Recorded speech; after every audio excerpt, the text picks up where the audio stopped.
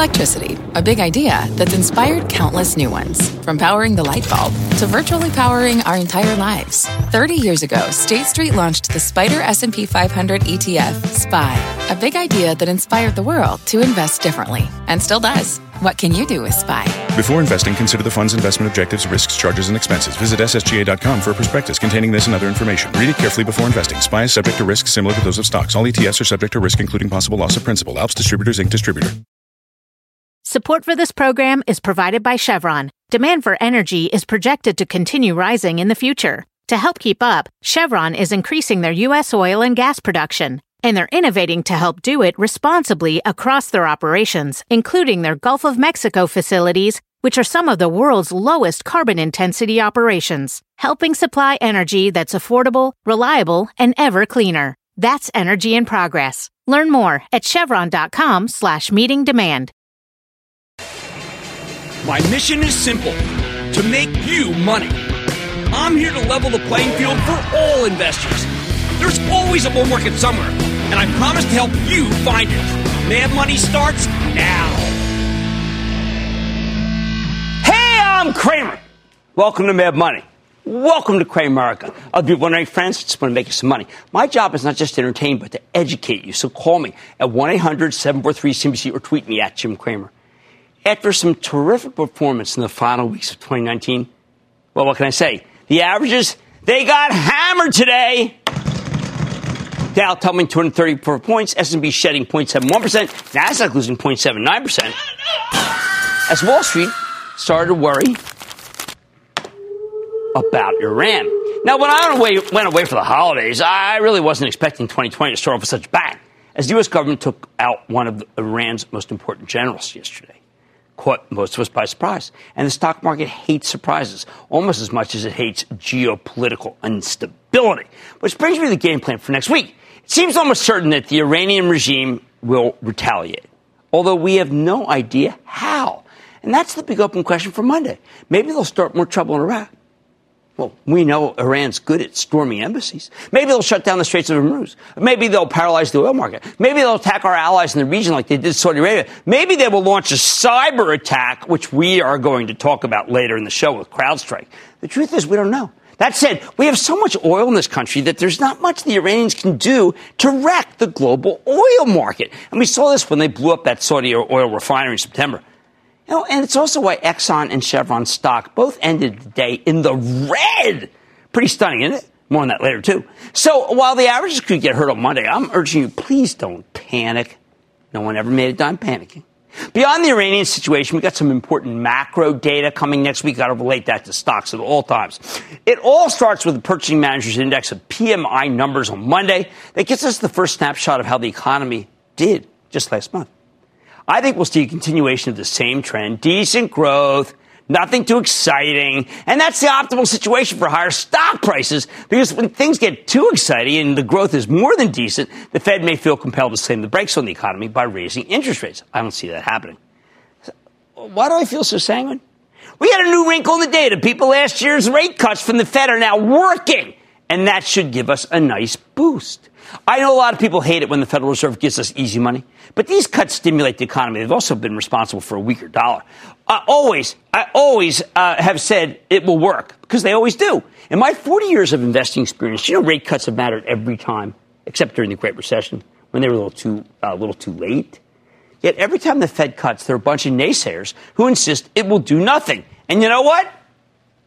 Every time, they're wrong. They know nothing. Tuesday, we get durable goods. Now, typically, I don't focus on this, but you know what? This number has been fairly strong for years. Biggest durable goods? Airplanes. And the biggest airplane in terms of sales? Oh, Boeing 737 MAX. Now, we don't know if that plane will ever fly again. I need to consider that verdict within the realm, people. And I think that might be one of the biggest problems in the economy. My take. Boeing's new CEO, David Calhoun, needs to find a retired general. How about the major general from the Air Force? There's a general from the Air Force Academy that is retiring. How about them?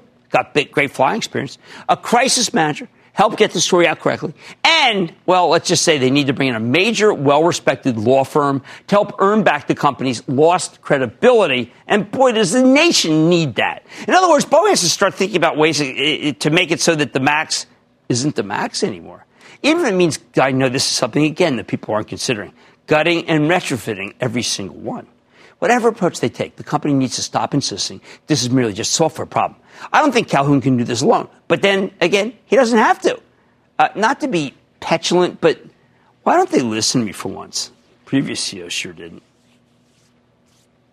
Wednesday, we get the first big earnings report of the year, and many will consider them suspect. Let's start with the most suspect, Walgreens Boots Alliance, which remains crippled by the idea that it can't win in the front of the store thanks to competition from Amazon, and it can't win in the back of the store because of some major structural changes in the way we buy drugs. You want pharmacy exposure? Oh, go buy the higher quality CVS, which has its own pharmacy benefit manager, Caremark, and its own health maintenance organization, Aetna.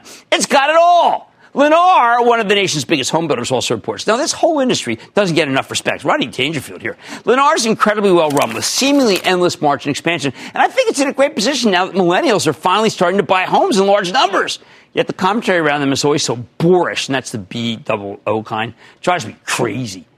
And it's not just Lennar. The most hated home builder, KB Homes, just keeps rattling off along without much analyst endorsement, even, well, after multiple years. Again, I shake my head. What's the deal? We also get results from two of the most controversial stocks in the entire market, Constellation Brands, STZ, and Bed Bath & Beyond. Constellation is a former market darling. Investors love the beer and liquor company thanks to the strength of Corona and Modelo. But lately, consumers have moved on to hard seltzers. I hate them. And Constellation seems late to the game. Plus, their $4 billion investment in Canopy Growth, the big Canadian cannabis play, is looking, let's say, very different now that the market's turned against ganja. Unfortunately, legalized weed has failed to live up to its hype thanks to massive oversupply, the lack of a coherent U.S. market, and the new focus on the dangers of vaping, whatever that is. Well, Constellation has turned Canopy into a powerhouse of sorts. It's really a nice house in a really ugly neighborhood. The House of Pain. That's the address. So let's see what they say. I think this company is too good to be written off. At some point, the cannabis industry will be worth dominating, but that might not be very soon. Then again, if one of the Democrats other than Joe Gateway Drug Biden ends up winning in November, well, legalization could be on the table. And you know what? That's going to turn this stock around real fast. How about Bed Bath & Beyond? BBBY? I think the recent rally here is all about a short squeeze. Most people don't believe that CEO Mark Tritton, late at Target, can turn this company around. They say it's too late. I'm inclined to be skeptical, too, although there are so many easy changes they could make, and the balance sheet is so robust that the stock makes sense for speculation. Giving up on this incredibly undermanaged chain right now just seems premature. Maybe this isn't the breakout quarter. It's too soon. You just got there. But if it gets hit, because it isn't, bye. Finally, Friday, we get the Labor Department's non-farm payroll report, and the most important macro number could change the market's whole trajectory. A 2-odd employment number, and we'll immediately start factoring in a slew of rate hikes that never come. A 2-week number creates a cascade of hope for even more rate cuts that may never come. Good or bad, I think the stock market will exaggerate either forecast. That said, if stocks run too much into the employment report and we get a strong number, expect the average to get hit. As the Armageddonists, I can't get them out of my head, start arguing that the Fed needs to tighten as soon as possible. If that happens, I'm betting it'll be a buying opportunity. The bottom line, the Iran situation has given us something new to worry about, but the economy remains strong. So strong that let's just try to stay opportunistic, please, as we head into the first full week of a fabulous new decade. Let's go to Ann in Indiana. Ann! Jim, welcome back. Oh, thank you, Ann. It was great to get away for a little bit. I needed it. My family was very angry at me. My girls were saying, Dad, finally. And they're right, and I've been wrong. What's up? So the CEO, as you know, from IDEX departed. So what thrust is best of breed in the healthcare and the humanization of pets neighborhood? Well, it still works. You know, Zoetis has a new CEO, Ms. Peck. She's very good, very talented. And I'm inclined to buy Zoetis over IDEX Labs right now. I want the new CEO to come to the show. That would really help us. Let's go to Maureen in Arizona. Maureen. Hi, how you doing? You know what? I'm back from vacation. I'm ready to roll. How about you? I'm good, too. Question for you. I am 67 years old. I have 145 shares of 3M stock. which is down 21.5%, and has been for almost 3 straight years with no profit. Should I sell it and buy more Amazon, which is up 33% in my portfolio? Yeah, I think so. Now, I know that Steve Tusa, the really smart analyst over at JP Morgan, upgraded the stock from a sell to a hold. I'm not looking for a sell to a hold. I'm not looking just to make income, especially where there's some troubling, the dividend's fine, but there's some troubling pollution stuff going on there in terms of groundwater. Amazon, you know what? It's too good not to own. Now, I know the market always has something new to worry about, and we sure got it with Iran. But the economy remains strong, and that's what matters. Job growth, low inflation, stay opportunistic.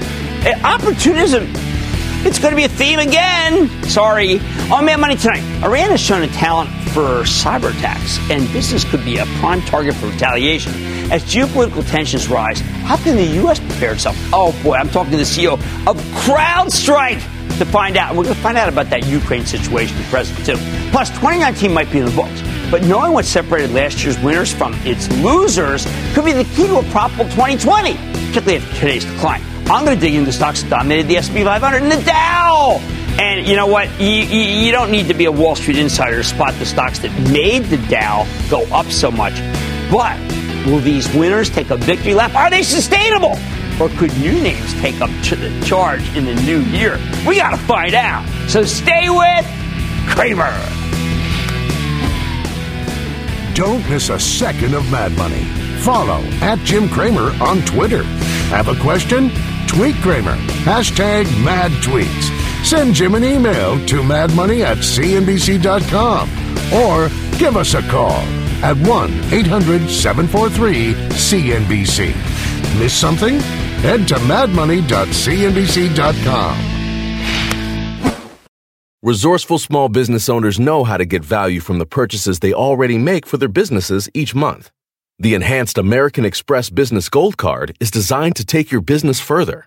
It's packed with benefits and features like 4 times membership rewards points that automatically adapt to your top 2 eligible spending categories every month on up to $150,000 in purchases per year. So you earn more where your business spends the most. Plus up to $395 in annual statement credits on eligible business purchases at select shipping, food delivery, and retail subscription merchants. And with flexible spending capacity that adapts to your business and access to 24/7 support from a business card specialist, you can continue to run your business with confidence. The Amex Business Gold Card, now smarter and more flexible. That's the powerful backing of American Express. Enrollment required. Terms apply. Learn more at americanexpress.com/businessgoldcard. Support for this program is provided by Chevron. Demand for energy is projected to continue rising in the future. To help keep up, Chevron is increasing their U.S. oil and gas production, and they're innovating to help do it responsibly across their operations, including their Gulf of Mexico facilities, which are some of the world's lowest carbon intensity operations, helping supply energy that's affordable, reliable, and ever cleaner. That's energy in progress. Learn more at chevron.com/meeting demand.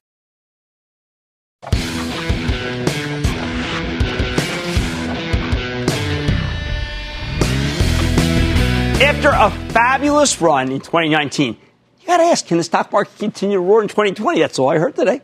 We got 2 big picture variables here. There's the election and this new situation with Iran. Listen to me. Whether you love Trump or hate him, I know a lot of people know such. There's no denying he's been very good for the stock market. I don't want to hear anything different from that. No denying it. This is the most pro-business administration since Reagan. Maybe even the most pro-business administration of my lifetime. On top of that, the Trump White House really cares about the health of the stock market. Some of that's the influence of Larry Kudlow, the president's chief economic advisor, and my former Kudlow and Cramer co-host. At the same time, a lot of people are now very worried about Iranian retaliation for the strike on one of their top generals yesterday. We don't know what they're going to do. Will they close the Straits of Hormuz? Will they attack more oil refineries in Saudi Arabia? Will they storm our embassy in Iraq? Will they restart the nuclear program? But these are a new set of risks that didn't exist even 2 days ago. Now, every year at this point, I like to look at the biggest winners in Dow Jones Industrial Average and the S&P 500, get a sense of whether the rally is sustainable. This year, I'm making three assumptions. First, the election matters to the stock market, and Democratic nominees matter too. Expect the market to do a lot better in a Trump-Biden race than a Trump-Warren or Trump-Sanders race.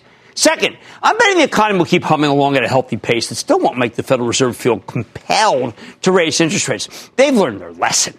And third, whatever happens with Iran, it won't be a big enough deal to upend our economy. Could there be some other exogenous event that knocks us off course? Absolutely. But then we do what we always do. When the facts change, we change our strategy. With that in mind, let's drill down on the best performers in the Dow for 2019. Apple was at the top of the heap, roaring 86% last year. Of course, Apple got clobbered in the fourth quarter of 2018, and erasing those losses account for some of this move. But the stock was able to do that because the company did much better than anyone expected, especially after that hideous pre-announcement that occurred a year ago today. Apple's released a string of hit products like the iPhone 11 and the AirPod Pro. I always tell you to own Apple, don't trade it. Still, even I wasn't expecting this kind of success from these new products. I figured the company was transitioning to more of a play on subscription services, which meant the hardware component would become less important. While the subscription business is on fire, turns out the hardware is doing great too. A lot of it, by the way, is the camera, which is just remarkable. Everyone thinks I'm a professional photographer. Even Tim Cook. Can Apple keep climbing? Two firms bumped their price targets big time, although the stock fell almost 1% today. But I think you can definitely go higher. So my recommendation remains the same. I know it's a broken record, but this one's made you a lot of money on it. Don't trade it. The only exception, when the stock runs up going into the quarter, sometimes it makes sense to wait for a pullback. But otherwise, please don't overthink this one. The second best performer, Microsoft, up 55%. Unlike Apple, Mr. Softy's gotten substantially more expensive on a price-to-earnings ratio, now selling for 26 times next year's earnings.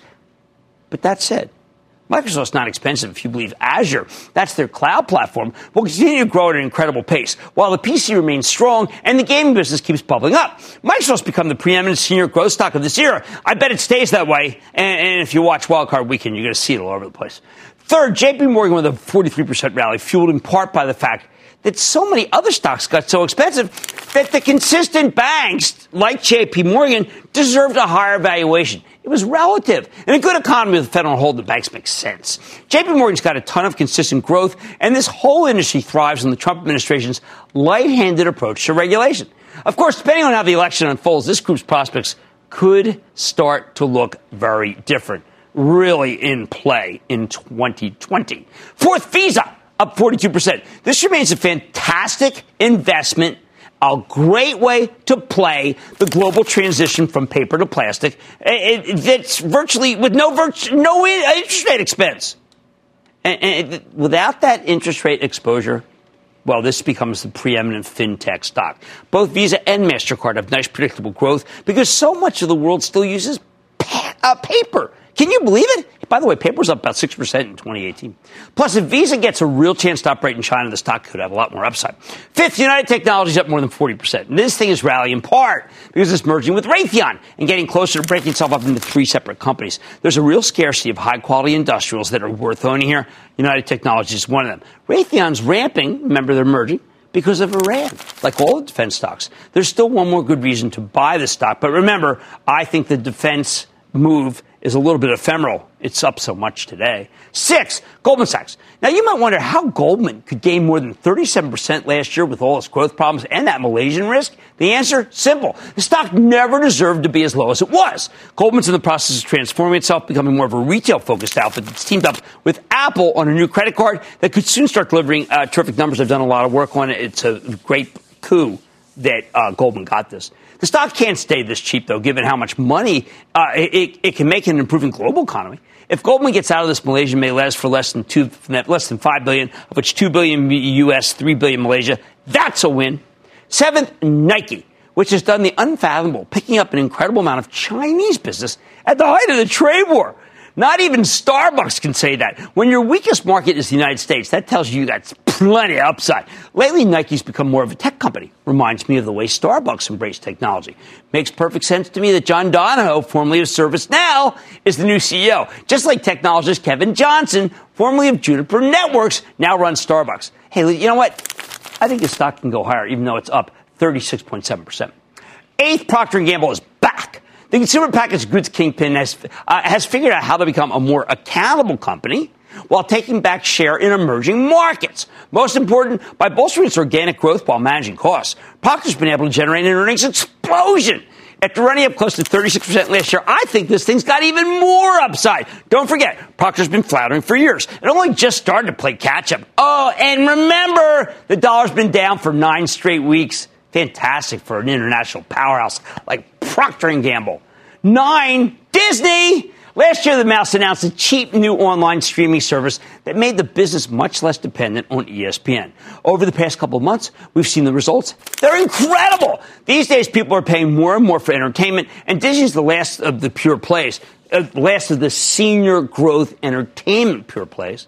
Scarcity is a wonderful thing in the stock market. Hey, everybody I talked to on vacation has got has bought the package, including people in the family. Finally, number 10, American Express. With the stock up over 30% last year, I think it's still not compensating you for the immense scale of the China opportunity, thanks to the Phase 1 trade deal that may open their markets to U.S. credit card companies that nobody was talking about because of Iran. Stock simply isn't that expensive, especially if the global economy shifts back into growth mode, as I think it will. The bottom line, look, there aren't enough large capitalization stocks with good growth, bountiful dividends, and big buybacks that really benefit from a stronger global economy. Many of these stocks are in the Dow, and I think these 10 are most emblematic of the upside potential in 2020, as long as the current environment persists, which is exactly what I'm expecting. Stay with Cramer. Support for this program is provided by Chevron. Demand for energy is projected to continue rising in the future. To help keep up, Chevron is increasing their U.S. oil and gas production, and they're innovating to help do it responsibly across their operations, including their Gulf of Mexico facilities, which are some of the world's lowest carbon intensity operations, helping supply energy that's affordable, reliable, and ever cleaner. That's energy in progress. Learn more at chevron.com/meeting demand. Sometimes it takes a different approach to help you unlock your true potential. With Capella University's game-changing FlexPath learning format, you gain relevant skills you can apply to your career right away. Earn your degree from an accredited university and be confident in the quality of your education. Imagine your future differently at capella.edu. Capella University is accredited by the Higher Learning Commission. Learn more at capella.edu/accreditation.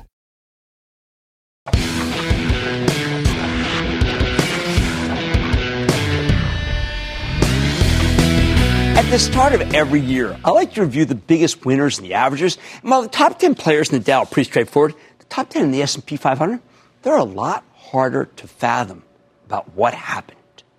First, there's AMD, the chip maker that folded 148% last year. There are a lot of reasons for this run, but they all start with Lisa Su, the visionary CEO who saw exactly what the PC, server, and gaming markets needed. Can you believe that? She executed a tour-de-force turnaround in 2019. The question is, can AMD repeat that performance? Listen, when the company reported last, we heard endlessly that it had a weaker-than-expected quarter, but you didn't hear that from me. And after dallying in the low 30s for a bit, it erupted to the high 40s. I think this negative assessment was crazy. When you consider all of the issues that are plaguing Intel, its main competitor, I think this company's got a bright future. Second best performer, Lam Research, up close to 115%. This semiconductor capital equipment maker is benefiting from its terrific new CEO, that's Tim Archer, who bought back a massive amount of stock when Lam Research was a lot lower. Even better, the semiconductor cycle is bottoming, which is when Lam's stock comes roaring back. We own this one for the Charitable Trust. But you know what? Candidly, we've been ringing the register here, at least on some. Why? Because the stock simply isn't as cheap as when we first started buying it, which, by the way, was along with Tim Archer. Still, I wouldn't sell everything here. When the semiconductor cycle turns like it did in the fourth quarter, you can throw money at this group and make a fortune. That's why KLA Corporation, the company formerly known as KLA Tencor, was the third best performing at 99%. However, the trick with these stocks is to buy them before everyone realizes that the turn is at hand. That's why we're ringing the register. The easy money has clearly been made in both stocks. The fourth biggest winner is nothing short of incredible. I'm talking about Target, with its 94% gain. There's been a dramatic schism in retail between the haves and the have-nots. The haves are embodied by Watch, my acronym for Walmart, Amazon, Target, Costco, and Home Depot. In this environment, you either need to be a dominant player online or you got to offer customers incredible prices. Target does both. Now, all 5 of Watch are remarkable in their own way. But Target stands out as the best performer thanks in part to the remarkable leadership of CEO Brian Cornell. As I look back on the biggest winners of 2019, I am astounded how many of these companies were thought to be second-rate operators. Same thing with AMD and Lisa Su. At least coming into the year, with Target, lots of analysts saw them as a roadkill for Walmart and Amazon, thanks in part to their lack of a serious omni-channel strategy. But Cornell laid out big bucks to buy Shipt, SHIPT, beefing up his same-day delivery capabilities, and he doubled down on high-quality private label brands where the money is. He defied all conventional retail wisdom and developed a multiple form factor strategy, small urban, large urban, and hitherto underserved neighborhoods that other companies had given up on, college campuses. Like Lisa Su, I think Cornell is one of the greatest turnaround artists in the history of American business. Hey, speaking of turnarounds, the S&P's 5th best performer was Chipotle, CMG. Everyone who gave up on this thing after its streak of health scares has now watched this train leave the station. It is never coming back, people. All aboard! Historically, we know it usually takes the American people roughly 18 months to forget about these food scares. And that's exactly what happened here. But Chipotle also got a major boost after it brought in Brian Niccol as the new CEO in 2018. Oh, the skepticism was thick. Niccol used to run Taco Bell, which seemed like the polar opposite of the natural and organic Chipotle. Well, in the end, Niccol preserved everything that was good about the company while getting up to speed on throughput, technology. When the customers started coming back, they found the place as scrumptious as ever, but also far more convenient. Hey, sometimes they didn't even come. They used the Chipotle through lane, the Chipotle, or even better, they had it delivered. Throughout the downturn, Jack Hartung, the amazing CFO, never strayed from coming on this show, no matter how weak the numbers were. Hey, that's another sign of a tremendous company. The fact that Chipotle is just going back into the double-digit same-store sales tell me there is more good ahead here. The 6th best performer is a play on 5G wireless called Qorvo, and though the stock was up 91% last year, I think you ain't seen nothing yet. 5G-oriented chip makers like Qorvo have been on fire, lots of profit-taking today, and though I like Skyworks Solutions better, profit-taking there, Qorvo has more room to run because its stock was so hated coming into the year. It's not as hated now. Number 7 is one that you may never have heard of, even though it was up 90%. It's called Copart, C-O-P-A-R-T. We often hear about the digitization of entire industries. But did vehicle salvage business, well, was that digitized nationwide? Yes, by Copart. When you have a natural disaster like Hurricane Harvey in Houston a few years ago, Copart comes in. Now it takes care of the car and truck detritus. Just wanted to say that word. The company also is taking car auctions, which used to be quaint local affairs, made them national via the web. Even though Copart is an incredible, powerful story, the stock is ridiculously underfollowed by Wall Street. It sells for 32 times earnings. I think it can keep going higher until we start hearing from analysts recommending it. And then maybe I say its time has come to sell. Copart's a lot like Cintas. That's the uniform rental service. It's its own special category of its without much competition. I'm betting that makes the stock even more likely to rally in 2020. And if this turns out to be a bad year for hurricanes, holy cow, the sky's the limit. 8th best performer, Quandary, Xerox. This is a restructuring play that made a fortune selling its part of a joint venture with Fujifilm.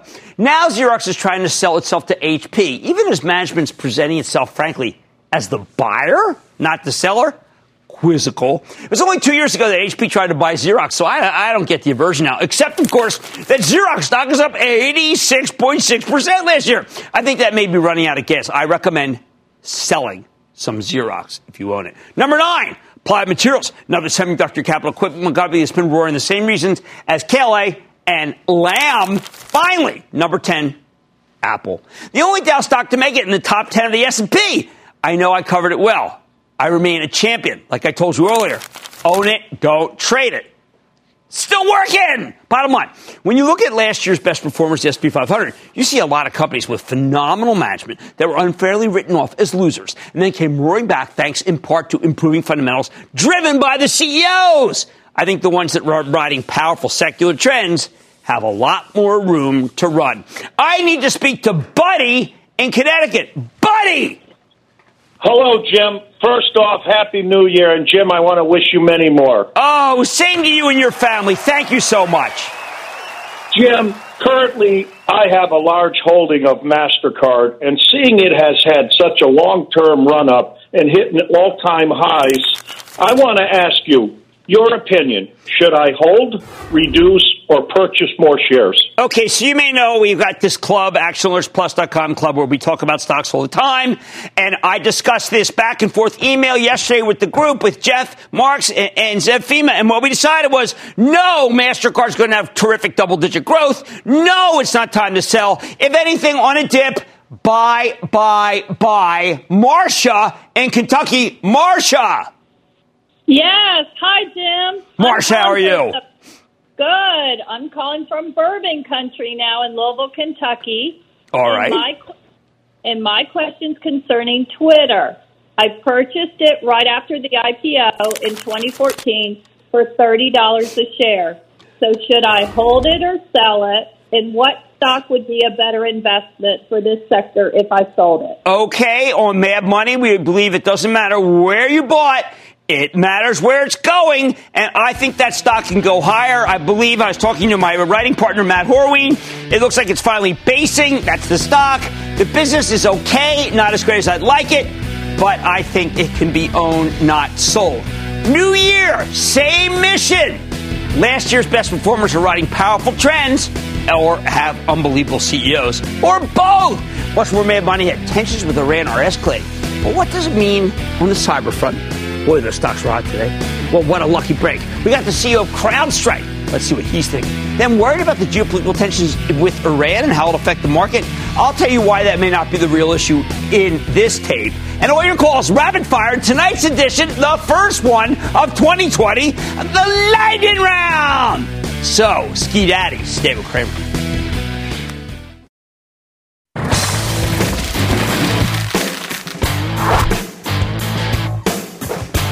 Is it finally safe to buy the stock CrowdStrike? The cloud-based cybersecurity company came public to great fanfare in June of last year, a couple of months before the IPO window slammed shut. Initially, the stock roared higher, pricing at $34, trading 58 on its first day of trading, then surging all the way to $101 and change at its peak, August 20th. But then Wall Street lost its taste for turbocharged growth stories, and CrowdStrike's stock plummeted back to earth, seeing as low as 44 at its October lows. Now the company reported a terrific quarter a month ago, solid top and bottom line beat with strong guidance, but the stock sold off anyway because the lockup on insider selling was about to expire. But with CrowdStrike lockup expiration now out of the way, stock down to $50.75, you got to ask, is it time to buy? Let's take a close look with George Kurtz. He's the co-founder and CEO of CrowdStrike Holdings. Learn more about how his company's doing, where it's headed. Mr. Kurtz, welcome back to Mad Money. Thank you, Jim. It's a pleasure to be here, and I'm sorry I missed you when you were in California. Yeah, well, that won't happen again. We're going to see you. Now, George, I have to tell you, I'm very excited because your stock has come down, but it looks like your revenues are explosive. You're almost, I can see a clear path to $1 billion for your company. Well, you know, Jim, you said it. We had a great quarter. I think strong execution. We've got great technology, and we're solving a really important problem, and that is keeping companies secure and stopping breaches. So we were excited about the quarter and delighted about the future. Okay, so let's talk about how you can get your $500 million run right now. But I've got to tell you that the revenue growth that I see is unfortunately unlimited because of things like what happened just last night. Is it possible to expect that the retaliation from Iran will come in the cyber world and not in the physical world? Well, it's certainly a possibility in terms of kinetic and cyber retaliation. And I think what's important for folks to realize is that this happens all the time behind the scenes. Obviously, we had a geopolitical event yesterday, which was large, but these sort of determined adversaries, nation-state adversaries, are constantly attacking our corporations and critical infrastructure 24/7. And most people really don't understand the extent of these attacks and the damage that they can actually inflict. You use a particular method that has both artificial intelligence and is embedded in the cloud. What does the artificial intelligence say right now about nation-states and what they're up to? Well, we detect many of the nation-state attacks, and we prevent many of those. And the reason why we use artificial intelligence is unlike traditional legacy antivirus vendors, artificial intelligence doesn't require signatures, meaning we don't have to ever see an attack before to know that it's actually bad. We look at the previous attacks, how they operated and their techniques, and we're able to program that into our Falcon platform so we can identify attacks that have never been seen before, particularly attacks from nation-state adversaries. I want people to understand, and you have an absolutely terrific deck from December 2019, We Stop Breaches, it's called, that you have an array of customers who love you. And the one that I thought was most interesting that I need to know more about, Pokemon, which my kids still play. What does Pokemon need CrowdStrike for? Well, as companies move to the cloud, it's really important to have great protection in the cloud. And that's what we're seeing as a great opportunity for CrowdStrike. When you have these organizations who may start on-premise and move to the cloud, and Pokemon has cloud infrastructure, as many do, they need the best protection. And that's why they chose CrowdStrike. So like Pokemon and many of the others, we're really focused on delivering value to them and making sure that we keep their systems safe and secure. Well, I have to tell you, there are also another element that people I've heard CrowdStrike from, and that's when President Trump named your company on his phone call with Ukraine's president and claimed that you're, let's say, obscuring, I could say hiding, a Democratic National Committee server in Ukraine, and your company is Ukraine-based. What do you say to what sounds like maybe just as not as informed comment about CrowdStrike? Well, Jim, this is a debunked conspiracy theory. Let me go through a few facts with you first. Number one is we protect and we have the trust of many of the largest Global 2000 companies. Number two is we're headquartered in Sunnyvale, California, and we're publicly traded on the NASDAQ. And number three is none of the founders are Ukrainian or have any ties to Ukraine. So I just focus on the facts and just tell you that that's a debunked conspiracy theory, and it's just a lot of noise. And we're going to focus on protecting our customers. I'm so glad you did that because I don't want CrowdStrike to be known as some company that's involved in any sort of thing that sounds nefarious. I think you guys have stopped a lot of nefarious behavior, which is terrific.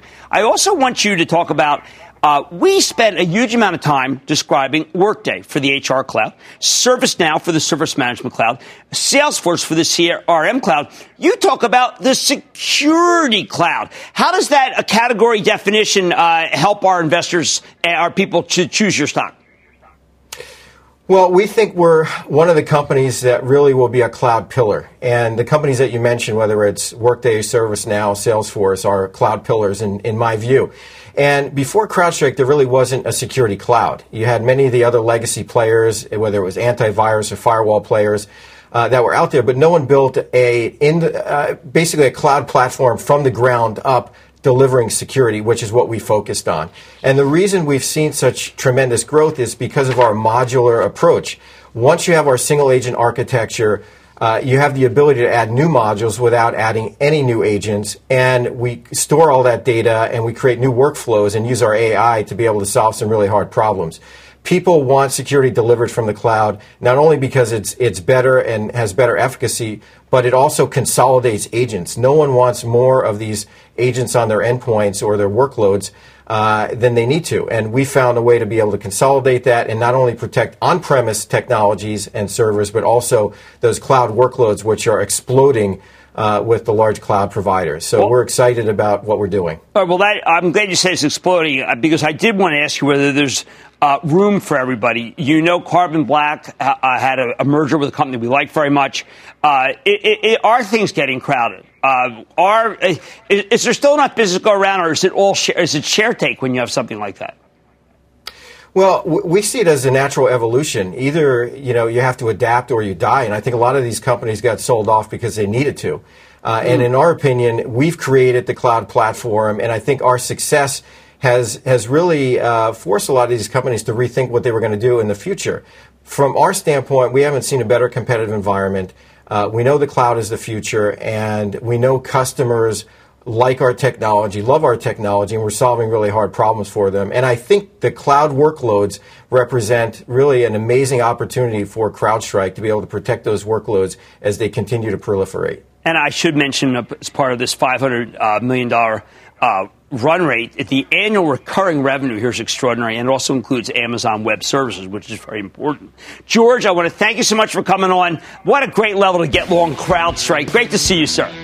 Great, thank you. Okay, that's George Kurtz, co-founder and CEO of CrowdStrike. Guys, we told you to wait until the stock goes down. We do not suddenly, when it goes down, back away. This one is right. Stick with Cramer.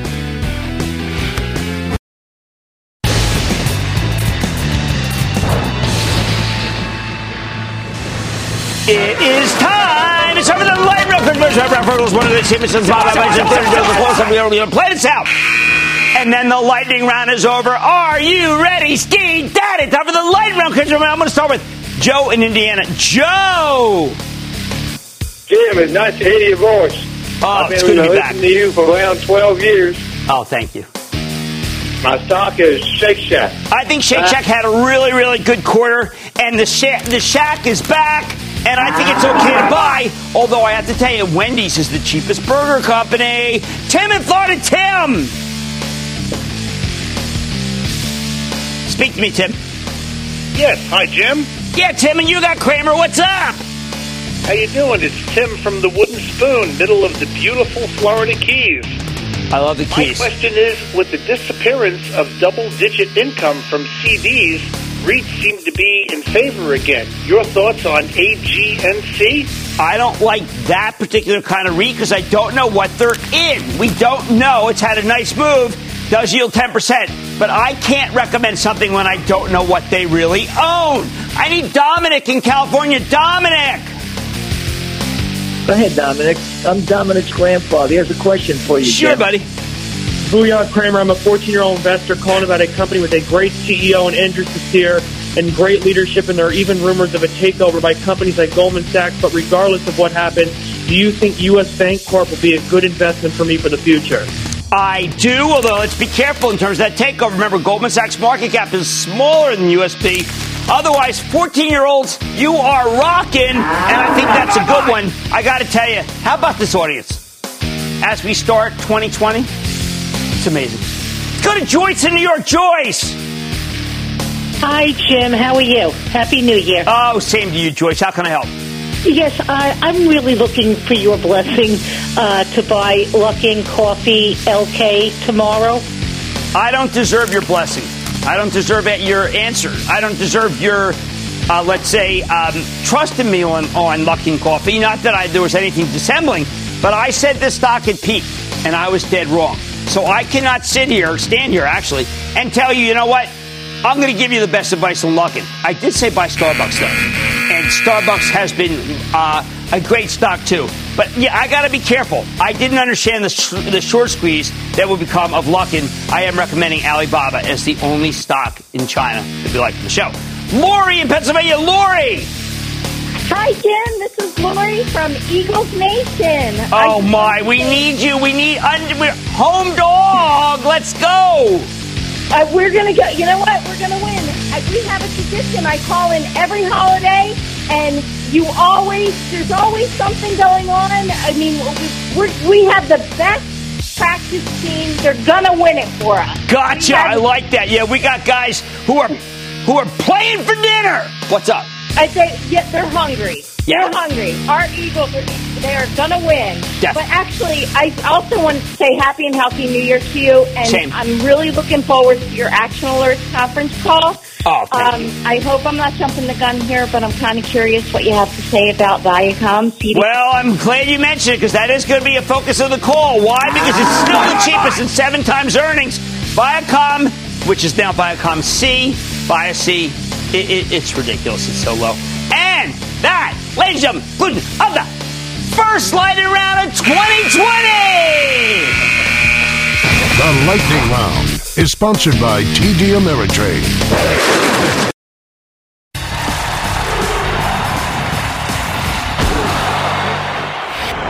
The headlines this morning were stark. The Wall Street Journal. Trump's strike kills a top Iranian. The New York Times. U.S. strike in Iraq kills commander of Iranian force. So the market reacts swiftly. Back from vacation, up and at 'em early. I see the futures down 47 ticks at 4:30 a.m. Going to be a rough day. Sure enough, it was ugly at the opening as anchors struggled to make sense of who Major General Soleimani was. What was he doing in Iraq? What's next now that our government has taken him out? I mean, these were all top of mind. One after another, I heard guests speculate that oil was headed for $70, maybe $80 once the mighty Iranian regime retaliates. Some of them made it sound like Iran is more powerful than the U.S. Oh, come on, you heard it too. And what happened? Oil blipped up just a bit. As my friend Rusty Brazil of RBN Energy told me, don't look now, but the forward curve, the most important indicator of where the price of crude is going, where you can buy billions of dollars worth of crude, it barely budged. It was up 43 cents out 5 years. That's nothing. No wonder the stocks of majors like Exxon and Chevron finished down for today. Down! Iran could shut down the Straits of Hormuz, one of the most important shipping lanes for a global oil market. They could blow up more Saudi refineries like they did in September with the drones, yet the market doesn't seem to care. Why not? Because over the past 15 years, we've discovered massive quantities of oil right here in these United States. The moment the price of crude goes up, our producers sell oil futures to raise capital because they have more oil than they know what to do with, and they need some ready cash to ensure they can keep drilling with less and less money. See, the rig count was down 7 today, but they're still drilling. Many of these producers don't have enough in the till. Others are simply trying to live within their means. In short, if Iran takes out capacity over there, our producers will eagerly make up the difference. The world has changed since the days when the Middle East controlled the price of oil. The marginal producer is now the United States. That's why crude has so much trouble getting any kind of lift and really blunts the economic impact of any potential Iranian retaliation, even though, of course, the airline stocks will go down when it happens. Does that mean we should use this Iranian-related weakness to start buying everything in the market? I think we're in a more, coming into a more complex period. Earnings, and it makes sense to have some cash when the big players come back next week and see that the market's not down enough if Iran decided to retaliate. It's hard to figure out what their next move will be, isn't it? One thing's for certain, though. I didn't hear a soul argue that the assassination had to take place to ensure that Iraq would rule itself rather than being an Iranian puppet state that would commit a lot of mayhem. I don't even know if it's possible, as there are sectarian reasons why Iraq and Iran have gotten real buddy-buddy. But here's what I think is no.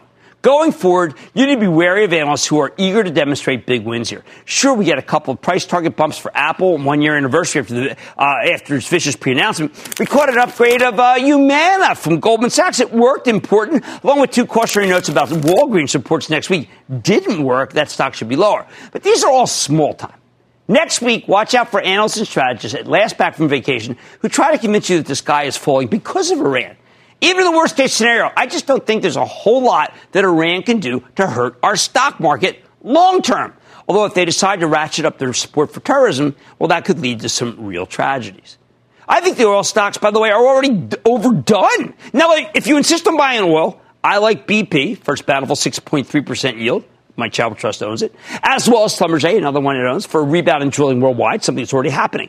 You could go with Pioneer Natural Resources for speculation if you're betting that the price of oil will zoom higher. It could also be taken over, by the way. Otherwise, though, I'd much rather play this Iranian situation with the cybersecurity stocks, which are not at all overdone, and sell the conventional defense contractors, the hardware, into this giant leap into overvaluation. Stick with Cramer.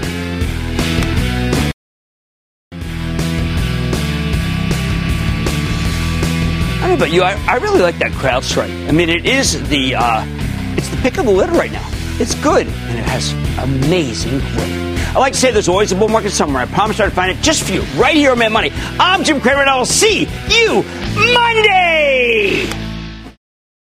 How do you land your dream job? It starts by acing the interview. Learn exactly what hiring managers are looking for with CNBC Make It's new career-boosting online course. Get the limited time offer. Register now at cnbcmakeit.com/courses.